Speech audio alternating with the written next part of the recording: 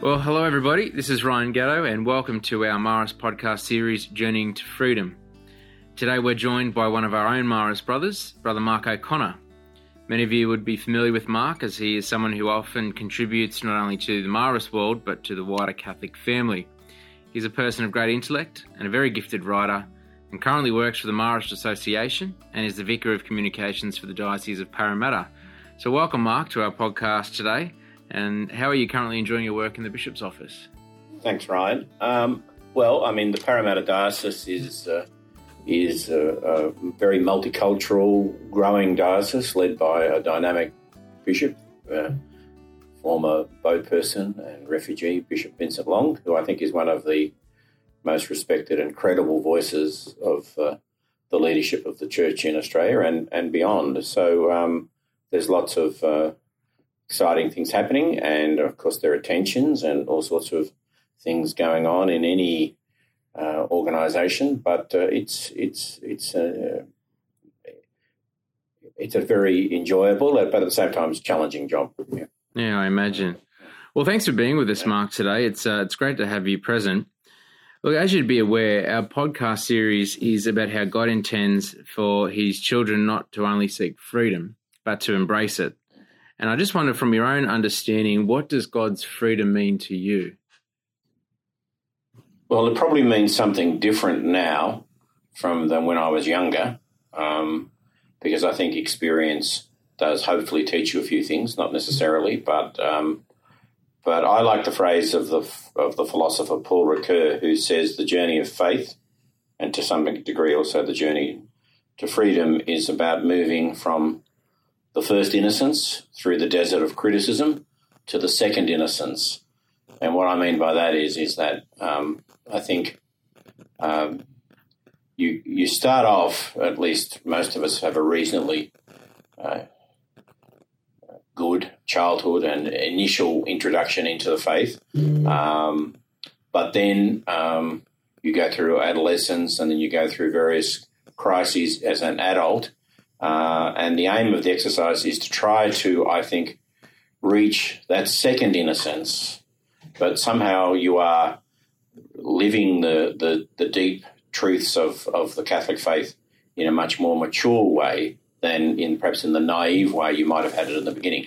In other words, it's really about an interior journey, and it's very hard to give advice about anybody else's interior journey for them. We all have to go on this journey of somehow maturing in our faith and coming to understand what we really desire, what's really going on in our hearts. And that's difficult, because I think early on in one's life, it can be quite confusing and almost bewildering to know what do we really want in our own hearts, because there are so many conflicting idols and attachments and addictions that we all have. Mm-hmm.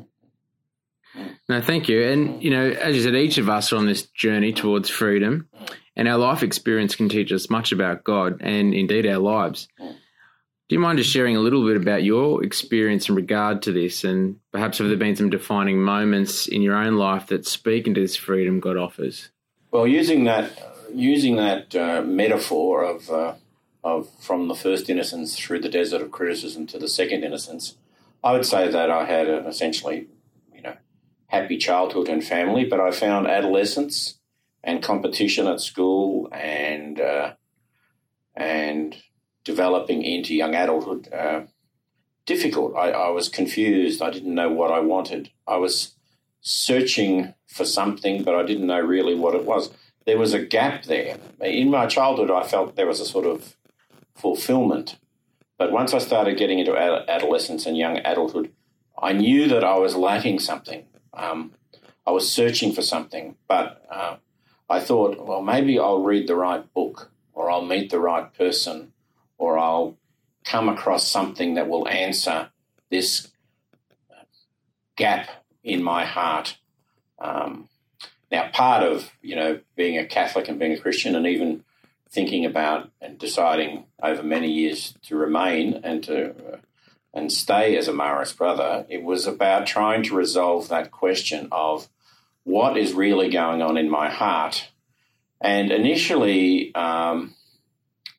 that gap, those desires, whether they were affective or emotional, or whether I was striving to be somebody, or whether I was comparing myself with other people, or whether I was feeling, questioning who I was in my identity or in my self-esteem, I experienced that as threatening, as a wound, and to some degree that even at times loneliness.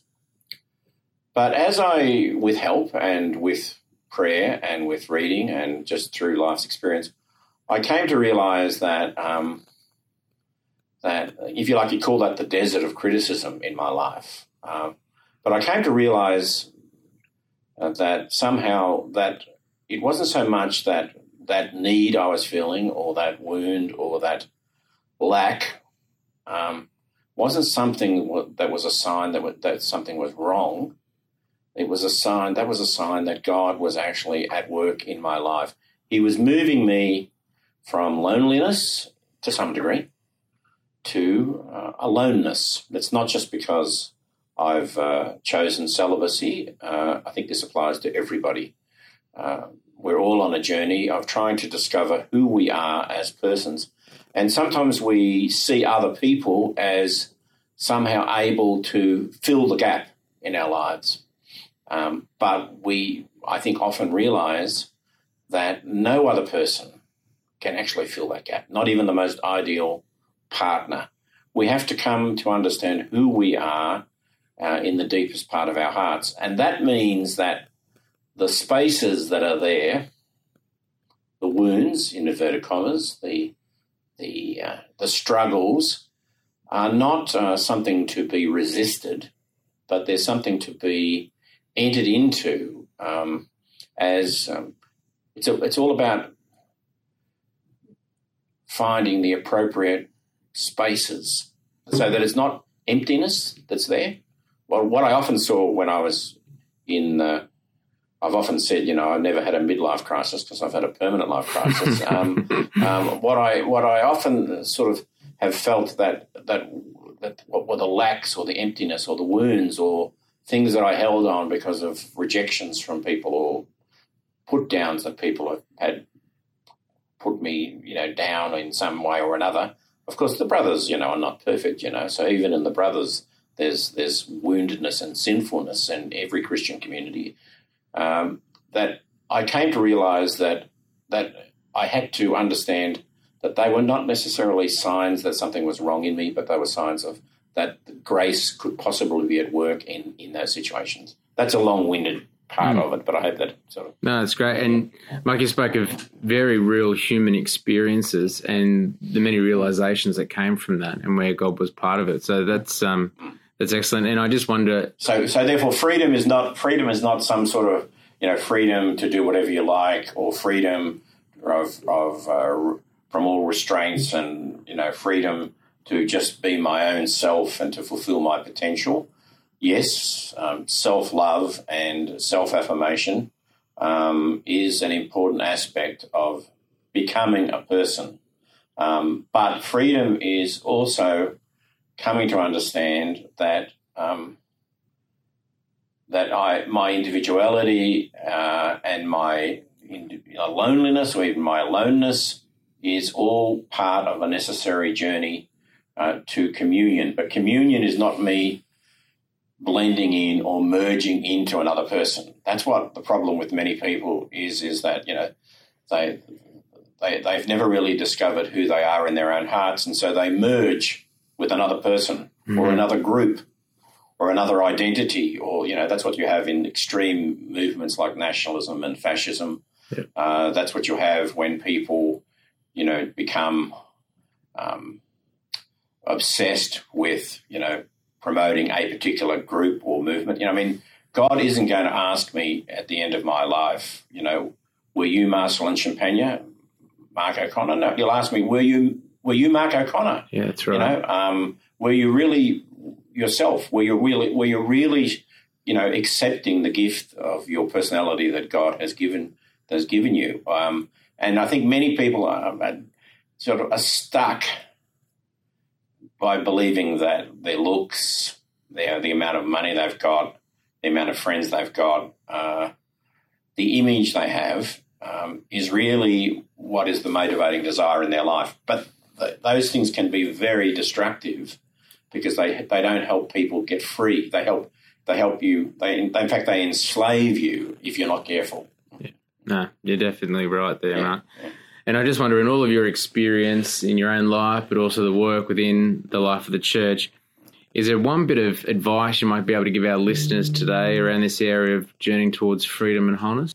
Well, there's a famous book by George Bernanos called The Diary of a Country Priest, which is the story of a young priest and his journey towards freedom. He's a rather conflicted individual, like many of us. He's got all sorts of inconsistencies. He's in a place where it's the tough parish in the middle of nowhere in France. He often fails in his pastoral ministry. He's very confused. He doesn't have a clue where it's all going, but he prays and he's trying to be kind to people and he tries to love people. And at the end of the novel, he discovers he's only in his mid-30s that he's dying of cancer. And he goes to Paris to see a specialist. And while he's there, he discovers it's terminal, and he goes to stay with a former seminarian friend of his who has left the priesthood and is now living in a de facto relationship in an irregular situation. And he goes to stay with him. And as he dies there in this guy's house, and as he's dying, he says something which I've always found very helpful. He says, the last words of the novel are, how easy it is to hate oneself. True grace is to love oneself in Christ. So my advice is we have to find ways to move beyond the very common tendency and temptation for people to subtly, or not so subtly, to engage in self-hatred and to punish themselves in all sorts of unconscious ways. And that we have to find ways to nurture and develop in our inner life the space to receive Christ's love, that Christ loves us as we are. And in fact, he loves us. This is probably the most important thing. He doesn't love us because we are perfect. He doesn't love us because we get things right. He doesn't love us because we're moral, in inverted commas. He loves us precisely in our weakness and in our vulnerability. And to really accept that Christ loves us and loves other people, therefore, in their weakness and in their vulnerability, gives you a freedom. I think a freedom to accept, to let go also, at the end of one's life, one's projects, and to let go and accept the mystery of Christ, to return to a kind of a second innocence. As a child, you were in a kind of innocence and you accepted things, but the mysteries were out there. And then you search and you struggle and, you go through deserts of criticism and you're wondering what it's all about. That happens all the time, not just in the middle of life. But the final stage of the journey of faith is to dwell in the mysteries so that the mysteries dwell in you, so that you see that in some older people and even in some younger people, that there is a kind of a peacefulness and a serenity.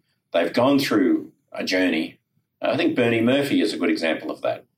He went through struggles in his life, emotionally and psychologically and spiritually, but he had a certain simplicity at the end where you could see that he was free to love other people, therefore. Absolutely. And it's when we can surrender to the mystery too and embrace it that we fully can, understand what God's freedom is all about. But thanks very much, Brother Mark, for being with us today. It's been a pleasure having you part of our new series, and I know that our listeners would have been very much engaged in what you had to say. And just to acknowledge that it's great that you finally filled your life ambition of becoming a Sydney Marist brother as well. I know it's been a pipe dream for so long, and now it's fully realised. So. No, that's right, but that brings me back to reality. As I've often said, as Freud said about the goal of psychotherapy, the best you can get in life is to move from neurotic misery to ordinary unhappiness. So living here in Sydney has certainly made me ordinarily unhappy. But warmer. It's a lot warmer than living in Melbourne in winter. Well, good on you, and thanks very much. Okay.